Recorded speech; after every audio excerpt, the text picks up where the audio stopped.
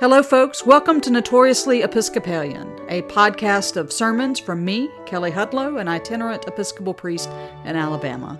Thanks for listening. This is a sermon for Ash Wednesday, March 2nd, 2022, offered at the Episcopal Church of the Messiah in Heflin, Alabama. The principal text for the sermon is 2 Corinthians chapter 5, verse 20 through chapter 6, verse 10. May I speak in the name of one God, Father, Son, and Holy Spirit. Amen. Lent is here again, whether you are ready for it or not. Perhaps you already have a list of things that you're planning to give up, coffee or chocolate or some luxury item that you want to let go of. Or you might have a stack of books or have signed up for 15 Lenten reflection emails that will arrive each morning in your inbox to offer words of wisdom. As we begin the season of Lent, there is a real temptation to fill up the whole season with all sorts of very good and holy practices. Sometimes we treat the season of Lent a bit like a redo of our New Year's resolution. So maybe we made promises about self-care or that we were going to exercise more or we were going to do something different. And now we're coming to the end of the first quarter and maybe that didn't work out. And so Lent is a time that we can start that again. We look at the next 6 weeks. Right? The season of Lent starting today, Ash Wednesday, going through Holy Week, as another chance for us to figure out a way that we can do the right thing, right? To figure out a way that we can fix ourselves so that somehow through what we do, we end up actually worthy to celebrate Easter at the end of this 40 days.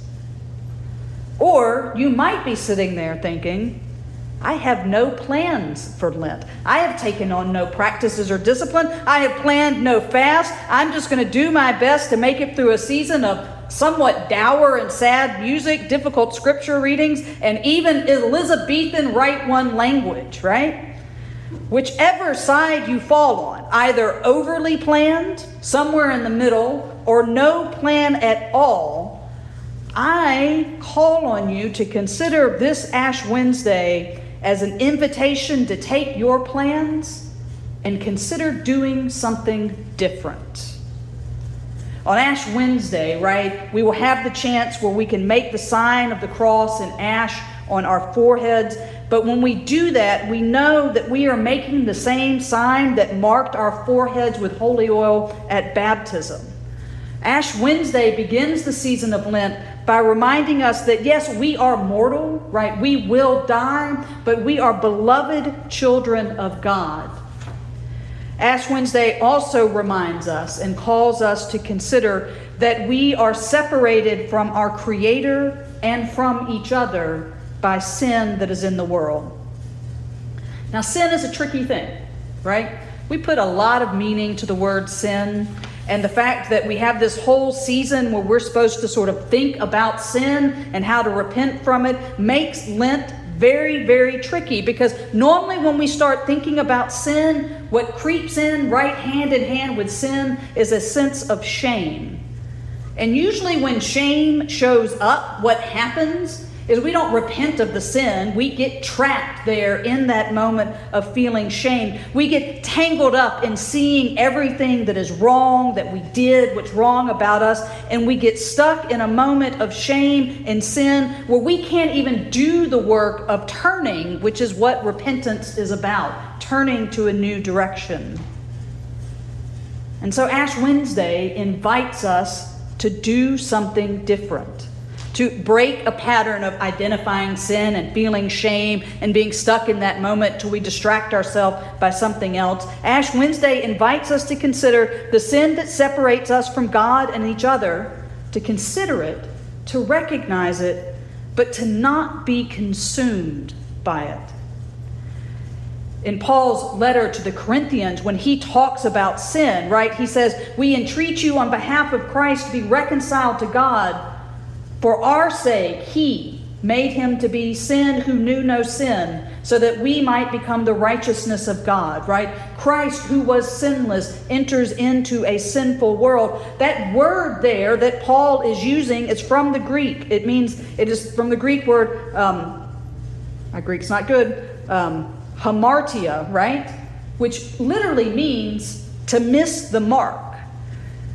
The philosopher Aristotle used this word in his own writings, and he used it to describe somebody that wasn't wholly virtuous, right? Which is what Aristotle's ideal was, but nor were they wholly evil.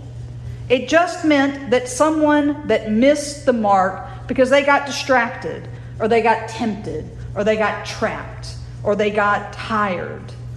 They missed the mark because of a whole other life that we have to live as human beings, not because they are evil.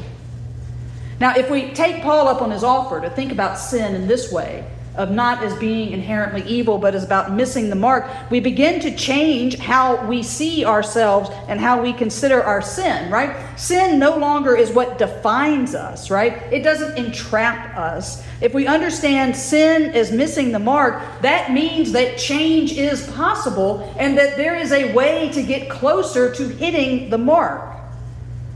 We can look at our lives and see the places where we're drawn away from God. We can look at family and friends and see division and distance. We can look at our larger community in the world and we can see and identify the sins of injustice and poverty and exploitation and violence and greed and war and racism and sexism. We can list that all off and we can see that, but we can recognize that this is ways that we are missing the mark of our baptismal promise to seek and serve Christ in all persons and respecting the dignity of every human being. But it is not what defines us, because we are defined by our baptism as beloved children of God. Ash Wednesday calls us to see and recognize the ways that we are missing the mark in our relationships, to explore what turning closer to hitting that mark might be, to turn towards God, to turn towards each other. Ash Wednesday calls us to ask questions and to most importantly realize the work of repentance and reconciliation doesn't begin with us and our laundry list of to-dos that we're going to do during Lent, but it begins with the grace of God. There is no Lenten practice that we can do that is the quick fix to hitting the mark. We don't fix ourselves. Instead, we are healed and reconciled through God's grace. But if what we do during Lent doesn't fix us, then what's it all about?